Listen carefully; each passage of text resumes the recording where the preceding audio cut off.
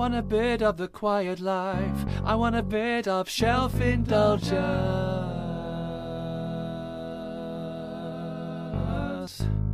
If there is reading, give me all of it. Join the show on the Microbrew Radio. Listen to Jim, Wendy, and Emily. Join in the conversation. I want to hear it. I want to read it. I want a bit of shelf indulgence. I want to hear it. I want Good to evening read and it. welcome to this bit week's of episode of Shelf Indulgence, Microbrew Radio's book radio show. Tonight, a programme of a slightly different direction to our usual, where we're going to be looking at literary worlds in general. So not one author's worlds, but all authors' worlds, and what makes a good author's world, what makes a literary world. Before we get into that, however, I'm joined as always by Wendy. It's just the two of us again this week. And I'm going to start off with Poetry Corner, if I might, Wendy. Yeah. So I've actually brought 3 poems. And they all kind of relate to our topic today. Mm. The first is incredibly short, and it's simply 2 lines that rhyme, and they're written by possibly one of the most famous children's authors in the world, Dr. Seuss. Oh, right. You can find magic wherever you look. Sit back and relax. All you need is a book. I love that. Which leads me into my next choice, which is also written in a children's poem by author Robert Louis Stevenson. These are the hills, these are the woods, these are my starry solitudes, and there the river by whose brink the roaring lions come to drink. I see the others far away, as if in firelit camp they lay, and I, like to an Indian scout, around their party prowled about. So, when my nurse comes in for me, home I return across the sea, and go to bed with backward looks at my dear land of storybooks. Oh, I like that one as well. Not heard that one before, Jim. No, I hadn't before I did a little bit of research. And then to conclude the trio, in much the same theme, I turned to that modern children's laureate, she is a fantastic author, Julia Donaldson. Mm. I opened a book and in I strode. Now nobody can find me. I've left my chair, my house, my road, my town and my world behind me. I'm wearing the cloak, I've slipped on the ring, I've swallowed the magic potion. I fought with a dragon, dined with a king, and dived in a bottomless ocean. I opened a book and made some friends. I shared their tears and laughter, and followed their road with its bumps and bends to the happily ever after. I finished my book and out I came. The cloak can no longer hide me. My chair and my house are just the same, but I have a book inside me. I like that one as well. And for me, they all capture really the essence of tonight's show. Mm. Because it is, what is that magic of reading? What is that makes us read? Why are there, in this modern digital age, where an entire digital device was developed purely for reading books, why is it that still today, when cinema and film and in the age of streaming, that books are as popular as ever? I think there are a couple of things to that. I think they're about escapism. For people read for pleasure, don't they? And they like to escape the hurly-burly and get lost in a different world. And but it's the thing about reading is it's always safe, isn't it? In that you can escape to a different world, you can fight a dragon, you can jump out of an aeroplane, you can face a tiger down in a jungle. But at the end of the day, you can go home for your tea. It's all of that is the exposure to that vicariously through the writing of somebody else. And I think it's if you're bitten by the bug when you're a child, and you get into reading books as a child, I don't think you ever lose that. And also, I think more to that because we are in this digital age, and the streaming services are threatening to kill the cinemas. Where everyone is watching things all the time, but moreover, books allow you to paint your own pictures. Mm. They allow an intimacy that I think the screen doesn't allow. Mm. I shared a meme, I think that's the correct term, Yeah. on our Shelf Indulgence Readers Club Facebook group. And it said, I want to climb inside. I don't want to read books. I want to climb inside and live there. Mm. Mm. And that's the thing, isn't it? It's Yeah. more than the screen, because when you read, there's that really intimate relationship between you and those pages. Yeah, yeah, Because definitely. it's your imagination that paints those pictures. Mm.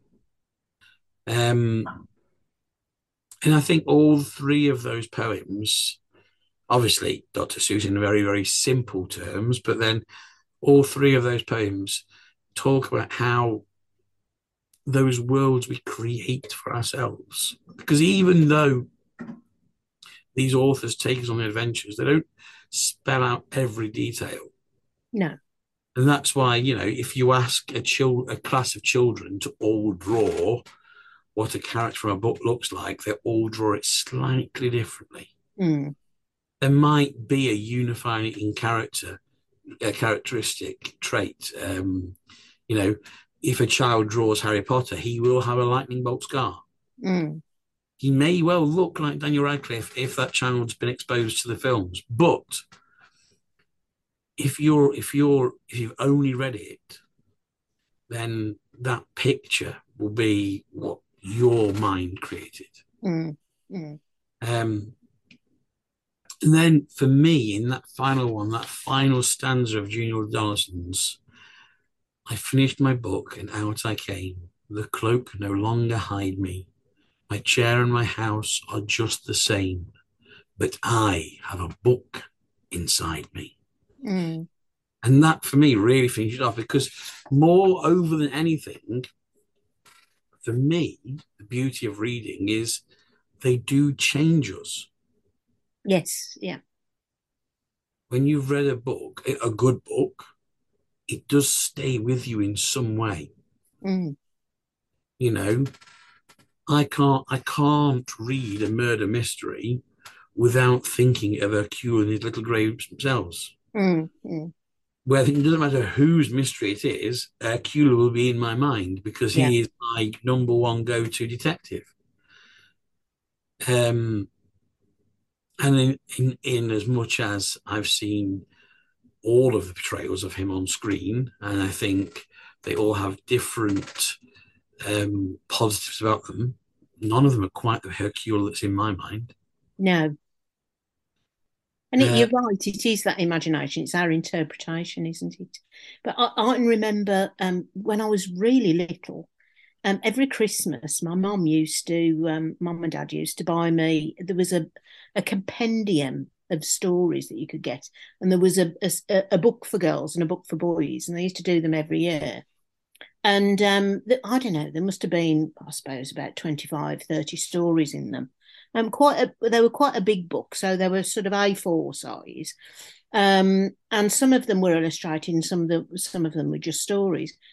But to this day, I can remember 2 or 3 stories out of those books. I can remember what the cover looked like. But do you know what? I can remember what it smelled like. Yeah. I can remember the smell of that book. And I think it was about then that I fell in love with reading. And I probably only just learned to read, so I wasn't very old at all. I was probably only about 6 or 7. No, probably about 6. And I remember I loved it because it was the first book I could read myself. I could take it off the shelf and I could get through it from cover to cover and I could read it all, and the comprehension was there, and it was at that point that I realised this was just what I did. I just loved reading. But you're right, that book is inside me and will always be inside me. Yeah. And a good book affects you like that, doesn't it? Because you carry bits of it around you. I mean, I know for a fact that when if I see something on TV or something that reminds me of an Agatha Christie story, I know that I can picture that story from the book that I've read of it, and I can quote lines out of it. That's when you know that a book has affected you, when it leaves an indelible mark on you to the point where you can just quote from it. Yes, or someone says to you such and such, and you go, I know exactly the book I need to go and fetch. Yeah, that's it, exactly. And when sitting down to think about tonight's show and the poems I found, which all obviously I feel link in, but then wanting a link from those poems to what we're going to discuss now in that creation of literary worlds, can you guess which author and which book I sprang to? I would guess it's probably for you. I'm going to take a punt because it could be several, but I'm going to take a punt and I'm going to say Lord of the Rings, Tolkien. Good guess, but moreover, this book, written by my favourite of authors, is a book about a child who loves reading, and is possibly the most prolific of child readers that has ever been written about. Roald Dahl's Matilda. But good guess. So I'm going to read a little bit from. Now we know that Matilda learns to read very early on, much unlike the rest of her family, who are almost illiterate idiots that are goggle box addicted. But I'm going to read you this page now, page 21 from Matilda, from my original old battered copy from when I was a child. And this is after Matilda discovers libraries. And she's only very small. Mrs. Phelps, the librarian, explains to Matilda that public libraries are places that you can go and you can actually borrow books and take them home, because Matilda's been reading books in the library, but not taking them home because she didn't know she could. Mrs. Phelps explains this, and she takes books home to read. So from then on, Matilda would visit the library only once a week in order to take out new books and return the old ones. Her own small bedroom now became her reading room, and there she would sit and read most afternoons, often with a mug of hot chocolate beside her. She was not quite tall enough to reach things around the kitchen, but she kept a small box in the outhouse which she brought in and stood on in order to get whatever she wanted. Mostly it was hot chocolate she made, warming the milk in a saucepan on the stove before mixing it. Occasionally she made Bovril or Ovaltine. It was pleasant to take a hot drink up to her room and have it beside her as she sat in her silent room, reading in the empty house in the afternoons. The books transported her into new worlds and introduced her to amazing people who lived exciting lives. She went on olden day sailing ships with Joseph Conrad. She went to Africa with Ernest Hemingway and to India with Rudyard Kipling. She travelled all over the world while sitting in her little room in an English village. And that, for me, is the essence of what we are tonight discussing, that literary world. Because we discussed briefly in our planning about tonight's show what makes a literary world. And I thought, well, what makes a literary world is an author, or not even an author, but a writer picking up a pen. I think that's oversimplification, because I think that if you look at the ones that really have an impact on us. Now, this is where I would like to qualify my statement. I think the better a quality, of a literary world depends on many factors. Mm. But just by picking up a pen and writing, or tapping a keyboard and writing, by becoming a writer, you are engaging in that initial moment of creating. Mm. The size and complexity of that literary world is only governed by you as the writer. You see, I have a slightly different perspective on that, in that for me, a literary world is something that is out of this world. So, so I would say that one of the most prolific writers is Agatha Christie, Mm-hmm. but I don't think she created a world. I think she created puzzles set inside the world that we live in anyway. Oh, well, Because this is where I want to get into the bones of what makes a literary world, because the world of Hercule Poirot is, without a doubt, in my mind, it is a world. Yes, it's our world. She didn't choose any fantastical rules. She chose to use the rules that our world is governed by, because that surely has to be the first step in creating a literary world, is deciding the rules that govern it. And the simplest option is just to choose our own world. Hmm. It, yeah, I think But it's about once, it is about your interpretation. I mean, for me, there are stories, novels, books, trilogies, that are fictional, but that doesn't mean to say that they are a created world. So for me, a created world is Dune by Frank Herbert, or obviously the Potterverse by J.K. Rowling, or Oz, Frank Baum. These are worlds that are unworldly for us, where none of the rules that apply to us on a day-to-day basis apply in those circumstances. And it's that escapism for me that makes an author's world. And I recognise that that's my definition. It yeah. won't be everybody's definition, but for Well, me, that's no. what makes it. Do you remember a little while ago we read a book called Tilly and the Book Wanderers? Yes. Pages and Co. is the series. Mm. And this, for me, kind of came back to me as I was thinking about literary worlds, because there's a rule in that book. There's a rule that governs that literary world that the author Anna James, I think, creates, and that is that for the period of time that the reader is reading, that world exists. Mm. And you can meet the character. And the book wanderers are those people who've got this special amount of imagination that once they are in a library or a bookshop where the magic of books is particularly strong, they can meet the characters from these books. But once you shut the book, that character and anything that you made happen in that world is reverted back to normal. And that made me think, well, what is a world? What is reality? And I'd said to you before the show started, I started getting into deep thoughts, because, I was starting to think from the lines of The Matrix and The Long Earth by Terry Pratchett and Stephen Baxter. And these worlds, these other worlds, are just one very tiny step away from our own. Mm. But the thing that they have in common is that the normal rules don't apply.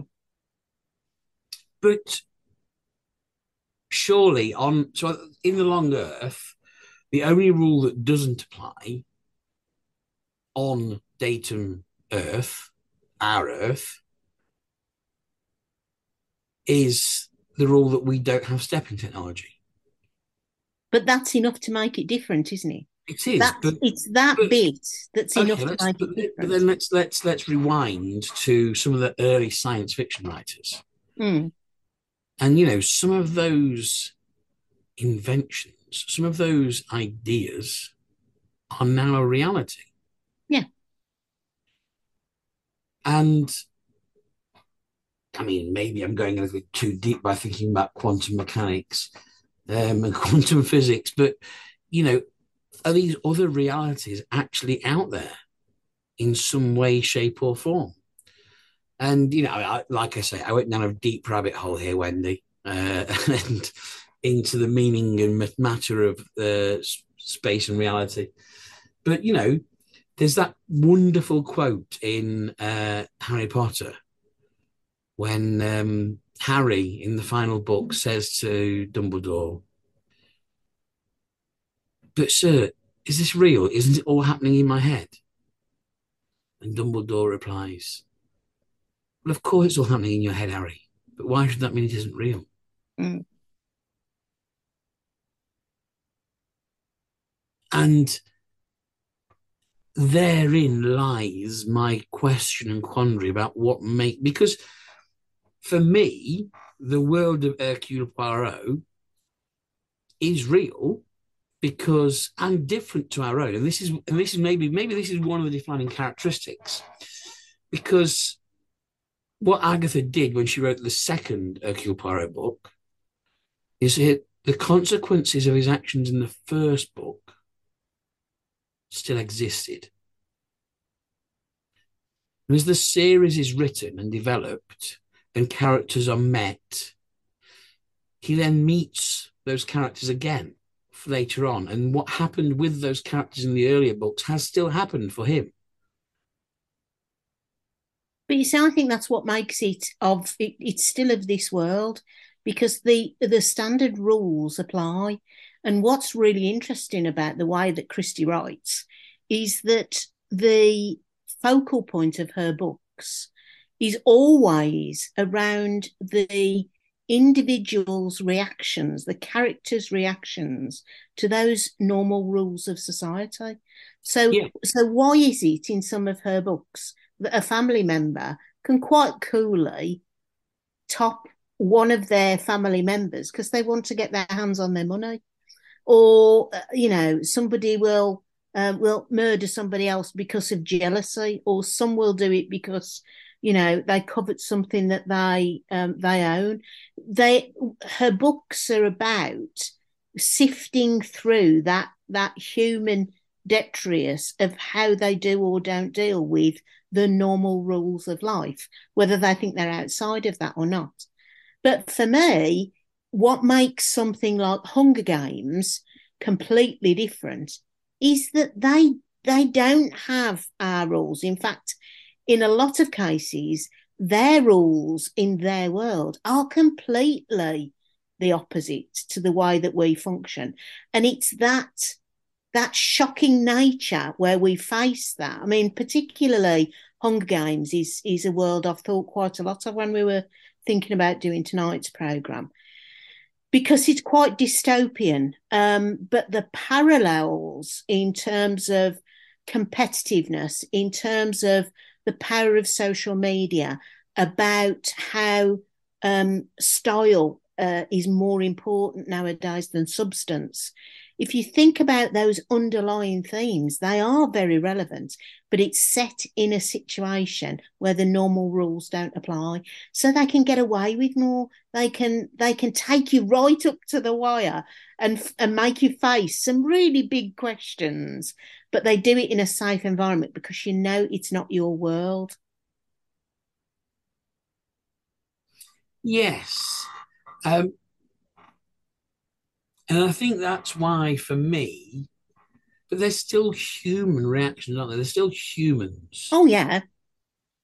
And then so in a way, it's just pushing humans to greater extremes, putting them into, it's almost like lab rats, isn't it? If I put humans into this circumstance, how will they respond? How will they react when these buttons are pushed and pressed? Yeah, absolutely. And what makes a really good story is when, as a reader, you're convinced by the reaction. Yeah. Yeah, they would. Yeah, it's believable. They would react that way to that. And when you're drawn into the story and you find that you're really rooting for some of the characters, and you absolutely hate some of the others because they behaved in a way that is, contrary to the way that you would behave, or what you think is acceptable. So there's that sort of author's world where you're taken out of yourself, taken out of your comfort zone, taken out of what you're familiar with, and faced with an alternative world that has got different rules. And I think that takes us places and it allows our imagination to go with it. But then there are some authors that take that another stage on from that, which is the likes of Ben Aranovich and the Rivers of London series. Yeah. I mean, I absolutely, I would never have picked that book up. I don't think, and bought it. Never have appealed to you under no more circumstances. No, it wouldn't. And yet I'm so pleased that Johnny recommended it, because it's opened up to me a series where it takes you that stage on, because these are not ordinary human beings. These are people, humanoid people, but they have special powers. They can do things. Some of them are even, you could argue, different species that are just masquerading as humans. And that opens up whole new dimensions of how people, the situations they find themselves in, what they can do to combat that. And that is a story that you can absolutely lose yourself in. No, entirely. And there are many, many examples of that where it's still based in our world,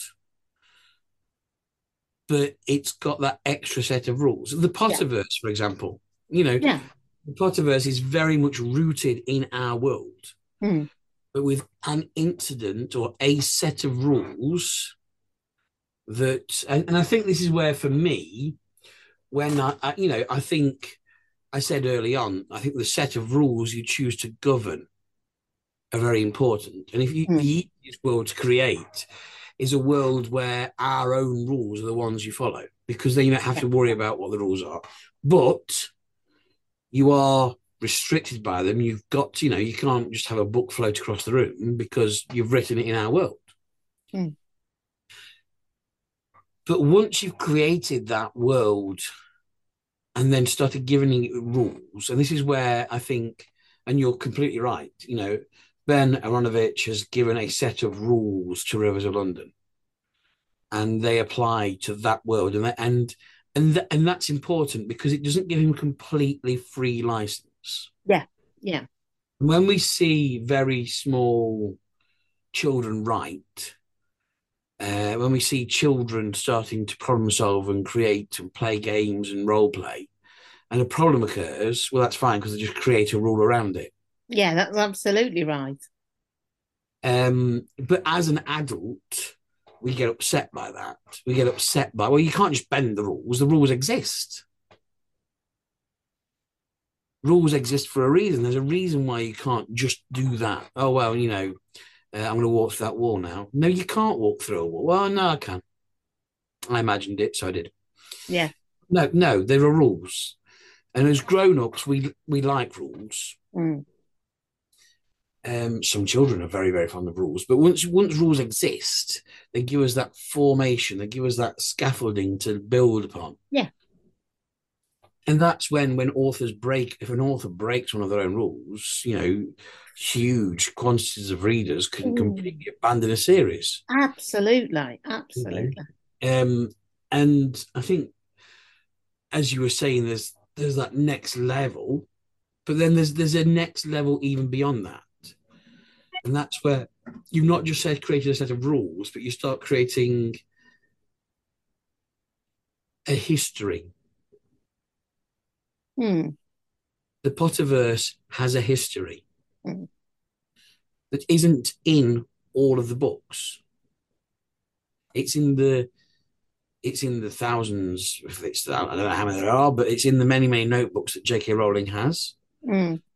It's available online. It's available in lots of other books that have been published about the Potterverse, but there is a history of the Potterverse that contains set events that happen that govern what happens in the future of the Potterverse.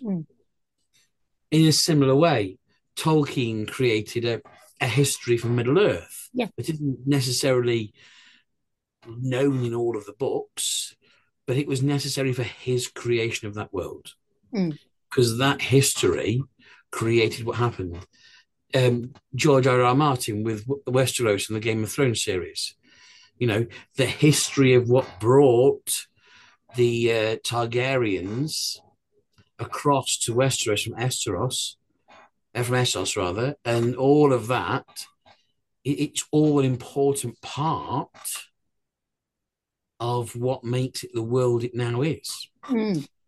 And I think you can go beyond and further from that. You can go from not just having a history, but some literary worlds have their own mythologies, their own languages. Mm. Mm. And I mean, and some of it, I mean, Tolkien, I suppose, must be. I can't think of anyone who's gone to the depth No, I would of wholeheartedly agree with that. creation of a world where he wrote several languages. I mean, I don't think he's not typical, is he? No, Because if you look at what he did, the a level of detail, the level of history, the level of social structure that he put in place was almost fanatical in terms of the way he wrote. almost completely fanatical. Yeah. You know, the level of detail and depth of the governing of the world he created was once he created it, it was in stone. Mm.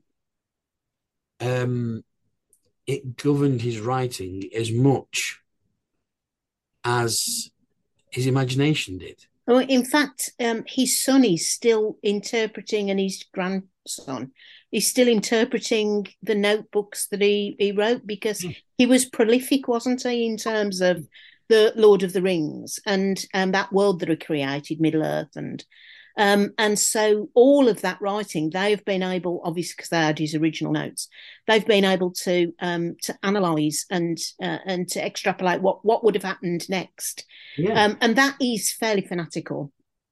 and entirely. I mean, you know, I say he created languages. When you see the Elvish script Mm. in the books, that is actual Elvish. He wrote the language. Yeah, yeah.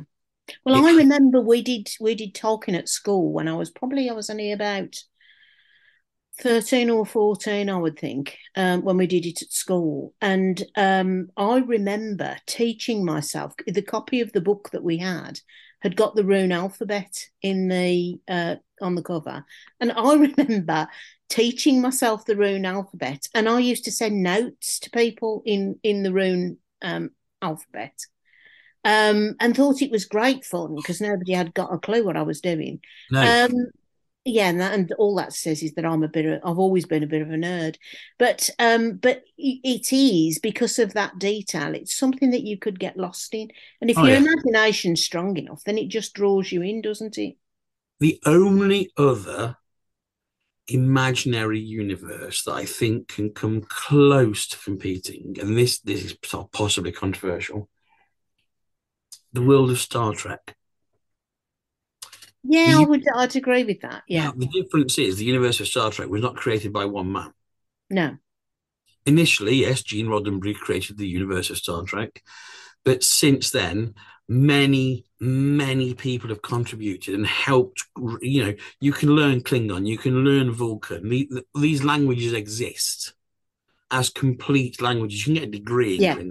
yeah, Um, they exist as complete languages because linguists have written them.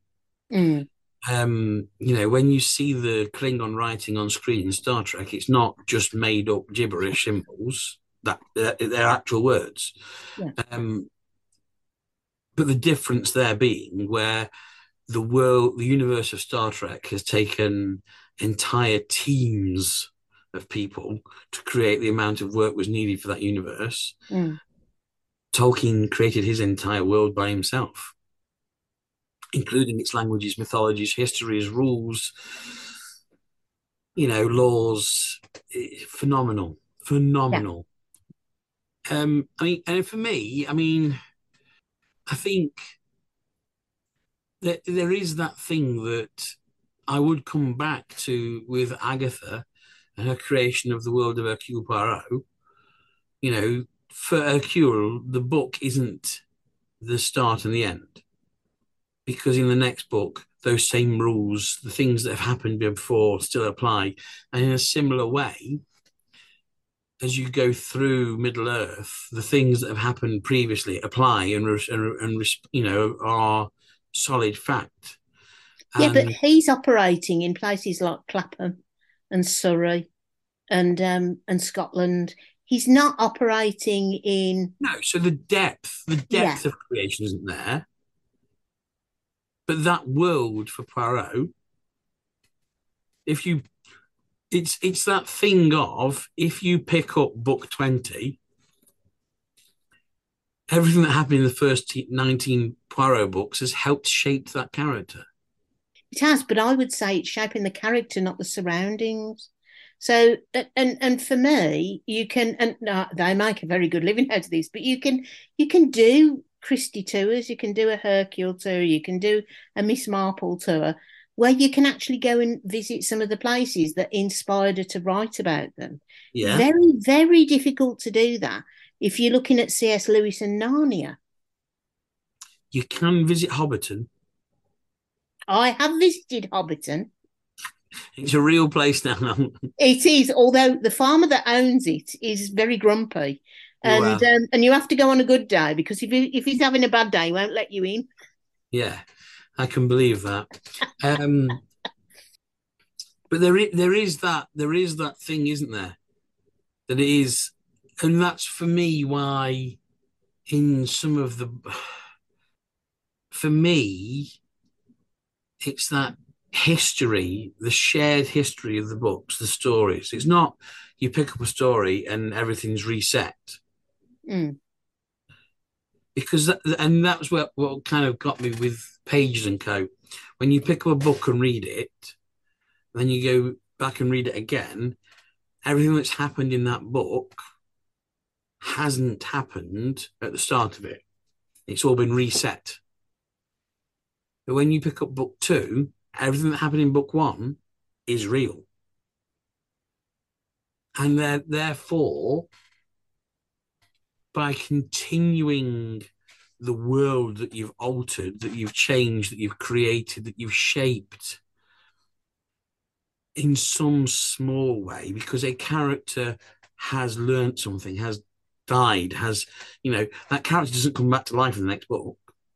No. They're dead. And so because of that, there is that nature of creation for me. And I think as you look at the depth of experience of characters, and this is where, what I want to go on to talk about now is with George R.R. Martin. Mm. Now, the world of Westeros and the Game of Thrones series is obviously fantastical. It's not set on our Earth. It's a fantastical world where there are different rules that apply. There are magics. There are things that are not of this world. That are eldritch in nature. But again, they are humans for the most part. Mm.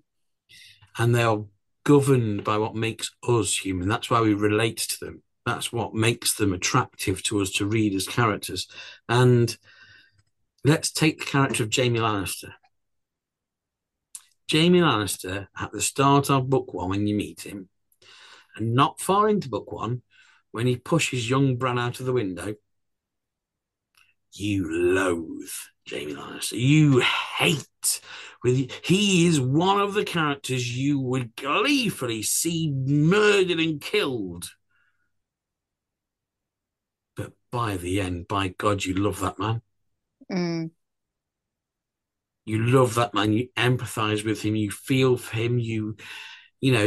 And for it's. If J.K. Rowling could make me feel sorry for and love Umbridge, that's the level of depth that George R.R. Martin does for me in Jaime Lannister's journey. And to do that, to create over what is a ridiculously large number of words across this whole series, which he hasn't finished yet. We're talking an awfully long journey. The character arcs are huge, colossal. I remember when I was reading, I forget exactly which one it was because the whole Song of Fire, Ice of Fire, the whole series does start blurring one into the other, and you're like, was that from Storm of Swords or Feast of Crows? Oh, I can't remember which was in which.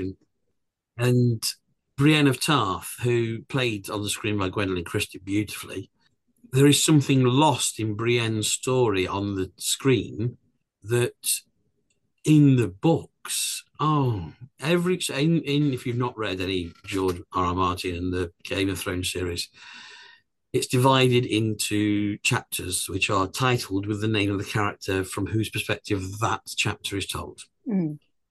And so you'll get to, Tyrion, or you'll get to a Brienne chapter, or you'll get to a Jamie chapter, and you're like, okay, I know where we are, I know where we are, I know what's happening in this character's story arc. And it might be that actually you've got, chronologically speaking, you'll read a chapter and go through like 6 months, and then when the next chapter picks up, you've actually gone back in time 7 months to pick up where that character last was seen. Mm. So it doesn't quite work chronologically, and sometimes you end up time traveling a little bit to bring all the characters along with you, because they're all off in various far-flung parts of the world. And we are talking, like, you know how people who've watched Game of Thrones go, oh, there's so many characters in it. Yeah. Yeah, there aren't, because they cut loads out. They cut loads of characters out. There's loads more characters in Game of Thrones, the books, than there are on the TV. And every time you got to a Brienne is sent on this mission to go and look for the Stark girls, the daughters of Ned Stark. She's sent off to go and find Sansa and Arya. And she's off on this mission trying to hunt them down. And it's like, here's a haystack, off you go. Yeah. 2 needles, go and get them. Because she's, there's no modern technology, there's no way of, she's just literally got to listen to I saw them in such a place, and then get on the horse and ride to there and see if they're there. And if they're not there, well, what do I do next? Where do I look now? And she's chasing them around Westeros, trying to track them down. And every time you get to a Brienne chapter, you're like, oh man, oh no, not again. Oh. Because for ages, she's on this arduous, boring journey where nothing happens for ages. And if it was just that story, you'd give up. You would give up. If you took all the Brienne bits and put them together in one story, you'd give up. You wouldn't make it through. But because you're then like, you've just read a bit of Brienne, and then it gives you a bit of Tyrion, and it's more exciting, and it's, and then you jump to a Jamie bit, and then you jump to a Khaleesi bit, and you're all over the place, and you're getting all these different bits, but then you get to another Brienne bit, oh God, no, not again. So can I ask a question then, Jim? What does that character add to the stories? Well, her huge story arc, she actually goes through an awful lot, and at the beginning of the story arc and at the end of the story arc, there's lots and lots and lots of more detail that make her a wonderful character. But part of that has to come from the fact that you understand her severe sense of duty.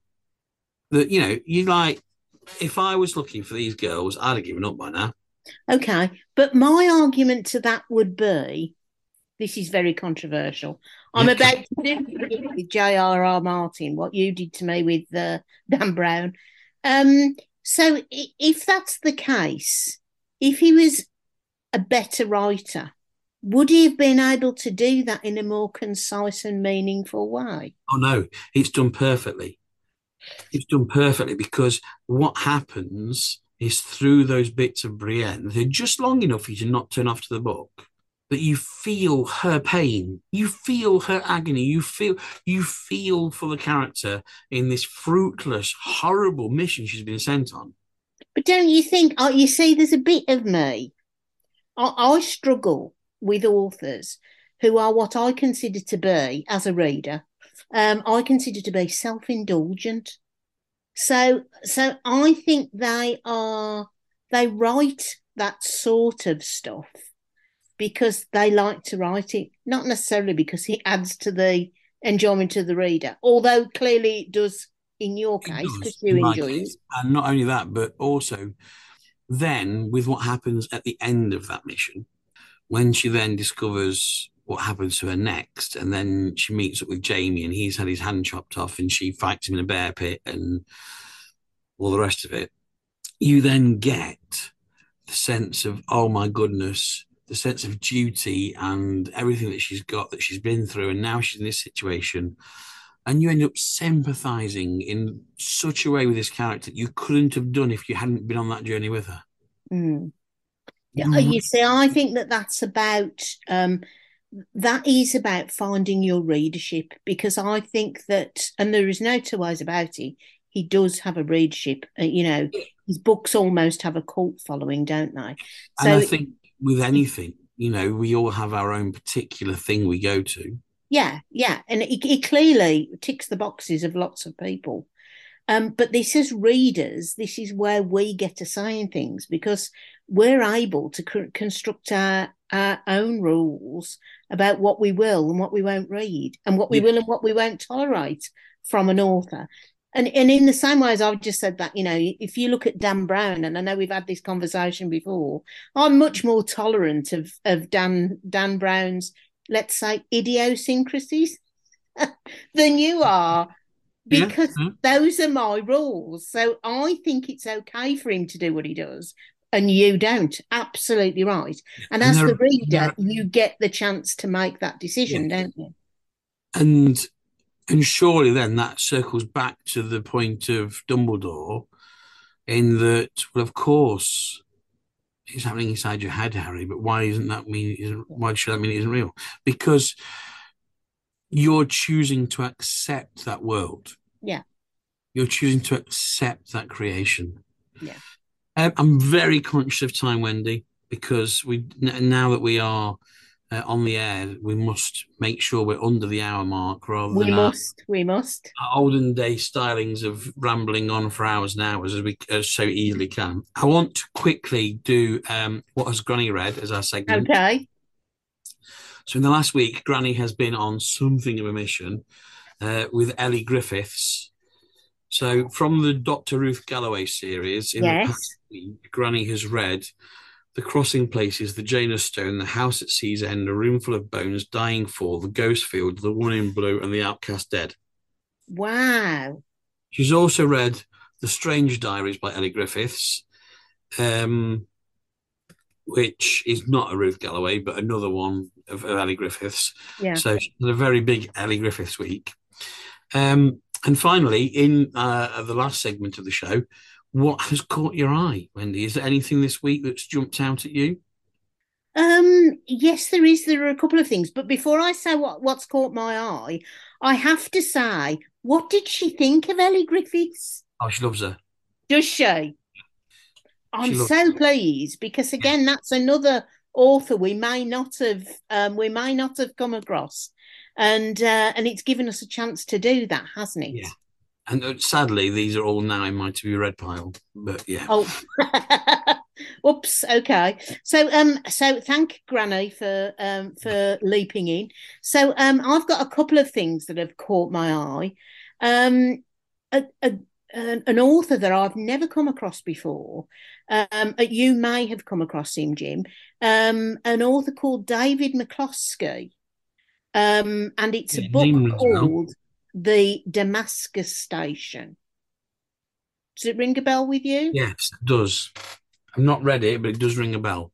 Yeah, I'd never come across him before. But I did find the reason I was attracted was that I found out looking at him, the cover of the book really appealed to me, but I found out he's ex-CIA. Yeah, it's a spy novel, isn't it? Yes, it is. Yeah. And it's, I mean, really, it looks to be an absolutely stonking thriller. So it really did appeal to me, obviously, for obvious reasons.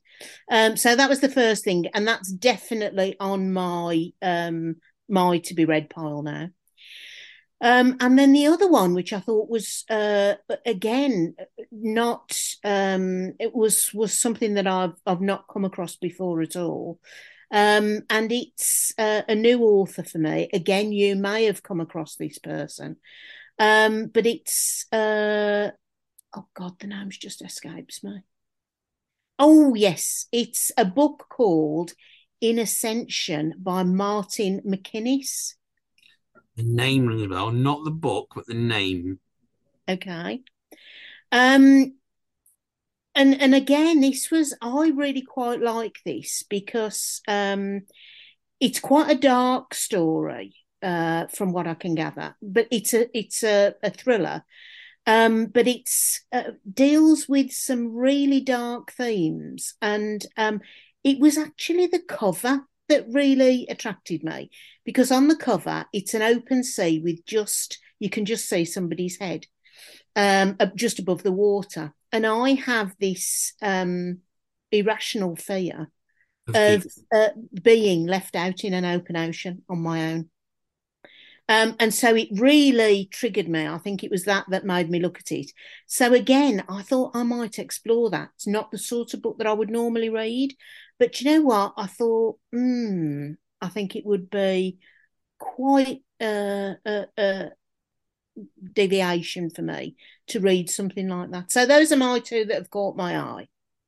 Well, the one that's caught mine, and I've bought it. I'm a big believer in listening to the universe. I know it sounds very hippie of me, but there'll be a period of time when perhaps one name will keep cropping up all the time. But you keep seeing something recurring. You're like, oh, what am I getting? And this name, Alan Moore, kept cropping up, kept appearing on my Facebook feed or in Instagram posts, and then I saw an email from a reputable bookseller that I was actually sorting through old emails, and this was one that I was deleting from ages ago. Because it came out in 2021, the 25th anniversary edition of Alan Moore's Voice of the Fire. Mm. And it's a book that's set across 6 millennia in central England. His hometown of, I think it's Northampton. But yeah, and it's like just Alan Moore tells this story in 12 chapters of over 6 millennia, 12 different characters that all lived in the same place in England. Well, that sounds unusual, doesn't it? Yeah. It's at the back of the book. In a story filled with lust, madness, and ecstasy, we meet 12 characters living in the same region of central England over the span of 6,000 years. The narratives are woven together in patterns of recurring events, strange traditions, and uncanny visions. A cave boy loses his mother, falls in love, and learns a deadly lesson. A murderess impersonates her victim. A fisherman believes he has changed species. A Roman emissary realizes the bitter truth about the empire. A crippled nun is healed miraculously by an apparition. An old crusader has his faith destroyed by witnessing the ultimate relic. 2 witches, lovers, burn at the stake. Each interconnected tale is a path that traces a journey of discovery into the secrets of the land. And it just jumped out at me. I'm like, oh, I need to read this. Mm. And actually, he's more famous for his writing of graphic novels and comic books. Oh, right. That's probably why I've not come across him before. Yeah, that's what he's predominantly known for. Mm. But this was his debut novel 25 years ago, and last year, 2021, they released the special anniversary edition. So that's what's caught my eye, and I've bought it. Right. We'll have to add it to our list at some point. Well, perhaps just right. Okay, ladies and gentlemen, shelf indulgence this week, a literary world. We've brought that to you. What makes a literary world? And I encourage all of you at some point to pick up a pen and have a go at creating your own. But in the meantime, next week we will be, if you want to read along with us, you can start it now. We'll be reading Snowblind by Jonas Ragnarsson. We're departing from Tartan noir and heading into the world of Nordic noir. and heading to Iceland, to the land of the midnight sun, or in this instance, the never-ending night. I have to say, I have started this and I got as far as the prologue and I'm hooked, Jim. Oh, I do like it. Yes. Excellent. I was hoping you would be. Superb. Well, until next week, ladies and gentlemen, we're looking at the first half of Snowblind by Jonas Ragnarsson. Good reading. Happy reading.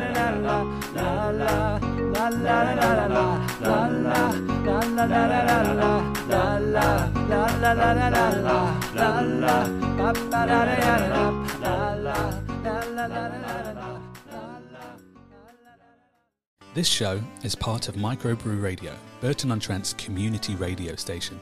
You can hear this and plenty of other shows over on microbrewradio.com. Find our app on the iOS or Android stores, or just say, Alexa, play Microbrew Radio. And if you like what you hear, please let us know on Facebook, Instagram, Twitter, and TikTok. Thanks.